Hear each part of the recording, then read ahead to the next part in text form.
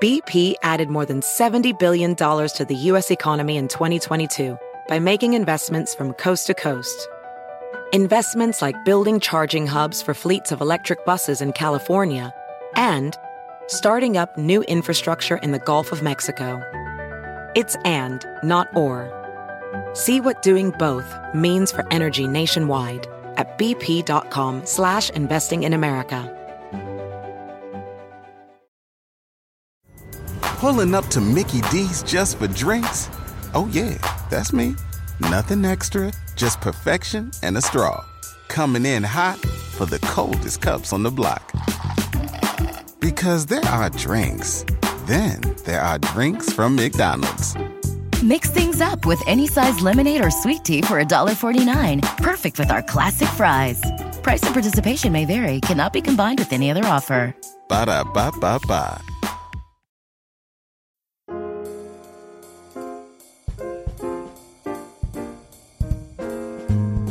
Hello everyone, and welcome once again to another episode of Modern Manners Guy's quick and dirty tips for a more polite life. They say that public speaking is one of the most terrifying experiences a person can go through. Now, as a public speaker myself, I happen to love it. In fact, I have the motto, the more the merrier, when it comes to a speaking engagement crowd. With that, I feel the most nerve-wracking aspect of public speaking isn't the size of the crowd, but in fact that sadly, people don't even listen, or worse, are loud and disruptive.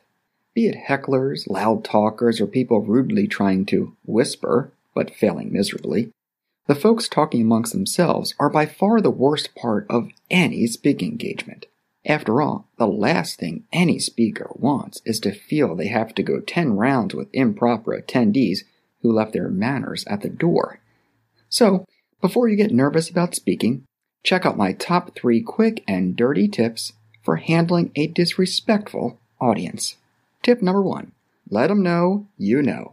For nearly a decade of being a professional speaker, I've seen it all.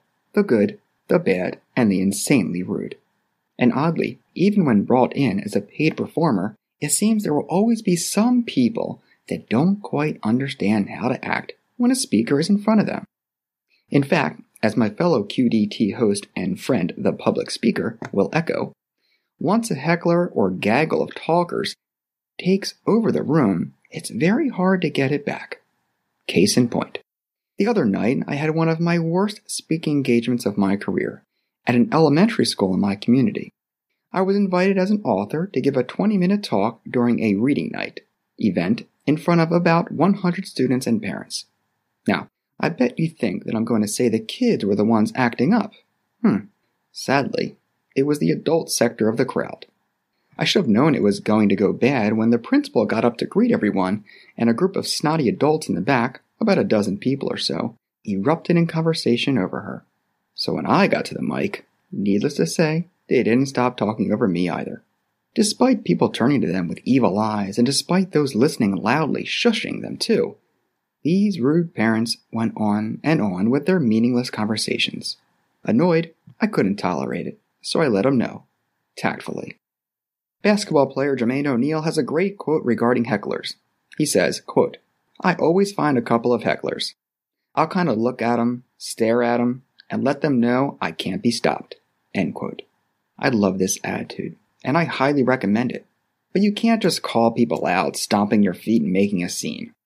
It's improper to drop down to their ground floor level of manners. Instead, let them know, as I did. Here's 3 things I said which drove my point home. Number 1.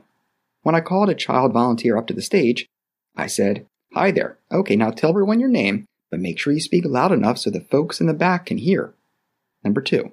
When I was talking about having a learning disability growing up, I said, "When I was younger, I had a very tough time reading, and I got very frustrated, kind of like having to deal with people in the back." Number 3.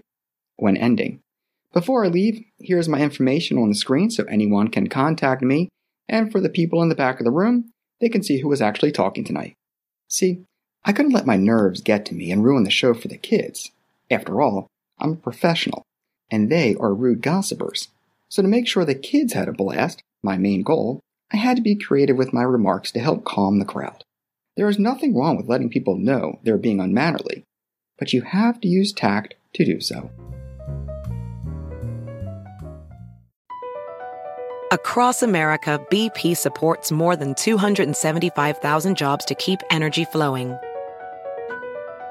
Jobs like updating turbines at one of our Indiana wind farms and producing more oil and gas with fewer operational emissions in the Gulf of Mexico.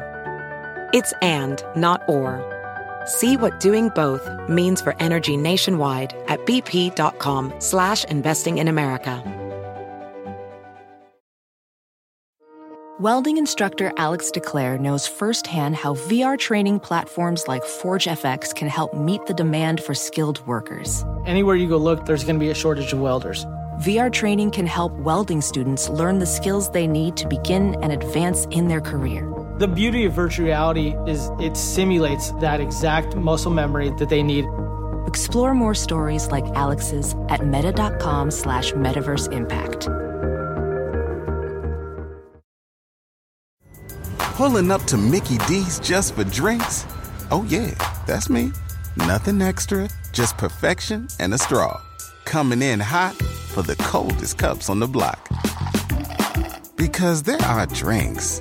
Then there are drinks from McDonald's. Mix things up with any size lemonade or sweet tea for $1.49. Perfect with our classic fries. Price and participation may vary. Cannot be combined with any other offer. Ba-da-ba-ba-ba. Tip number 2. Cut it short, but don't shortcut the show. When it comes to my talks, I've done everything from a 5-minute introduction to an hour-and-a-half presentation. The nightmare event at the school was definitely a quicker talk than normal, but I still had the talk mapped out. However, as when I was talking, or rather yelling, over the crowd, bear in mind I had a microphone with me too, I realized that no matter what I did, the peanut gallery in the back of the room was not going to listen. Now, as a professional, some will argue that it's my job to do crowd control. To this, I respond with yes and no. Yes, I have to let the crowd know and please quiet down, but no, it's not my job to tape their mouths shut. As I said, I didn't want to make a scene or stoop to their level.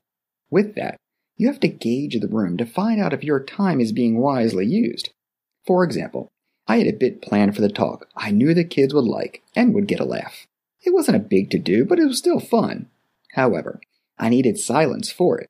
I mean, it wouldn't make sense with so much noise, and trust me, there was a lot of noise. So I made a gut decision at that time to leave it out.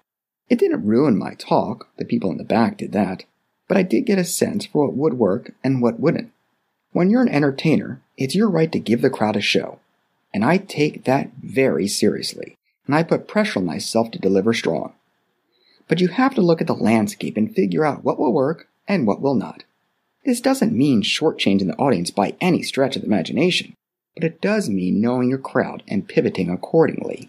When I realized a dozen or so parents were bringing the house down, I had to change up my presentation and focus on my strengths. I properly ditched my one bit and moved along. The crowd didn't know, but I did.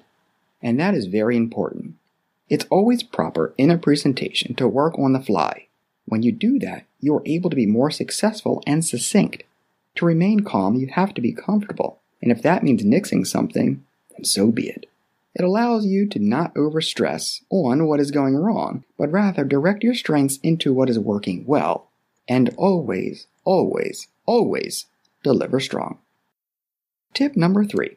Focus on the people who care. When thinking about my terrible talk the other night at the Rude Room, the only solid takeaway was that the kids were watching and enjoying the show. I remember walking around before the talk, and kids, already knew who I was, would come over to me and tell me they were going to get a front row seat. I smiled and cheered them on. When I got up to talk, it was clear that the first 4 rows were all kids, some with parents, while other parents stood in the back. And of that back row crew, there were a handful of loud folks. But the ones that cared, and the real reason I was there, was because of the front row audience of children. So, when the time came for me to talk, and when I started to hear the rude clamoring in the back of the house, I turned my focus to the kids. As I said before, I could have let the arrogant and ignorant adults get to me and throw me off. I'd like to tell you that I didn't hear them, but I did. And as a professional, it's proper to admit that their actions got under my skin. However, a true professional doesn't let unmannerly behavior disrupt a performance. So, when I realized the adults weren't going to stop, I kept focusing on the kids. I talked right to them. I walked up and down the room across the front rows and shook their hands. I let them ask me questions in the middle, and I did my best to keep them engaged. With that, after the talk ended, the kids were so happy and thanked me in the halls afterwards. Yes, the kids thanked me. And that's how you approach a rude crowd. You can't leave the room, so you should make the best of the landscape in front of you. After all, if you let the bullies win, it just encourages them to do it again. Alright folks, I love hearing from you, so please drop me a line. manners@quickanddirtytips.com. And don't forget to follow me on Twitter @mannersqdt. And of course, check back next week for more Modern Manners Guide tips for a more polite life. Also, do you have any recent graduates in your circle? Or perhaps someone who's looking to start a new career? Check out my best-selling book, Reply All and Other Ways to Tank Your Career, for great tips and advice on job success. It's available now. Thanks again, and take care.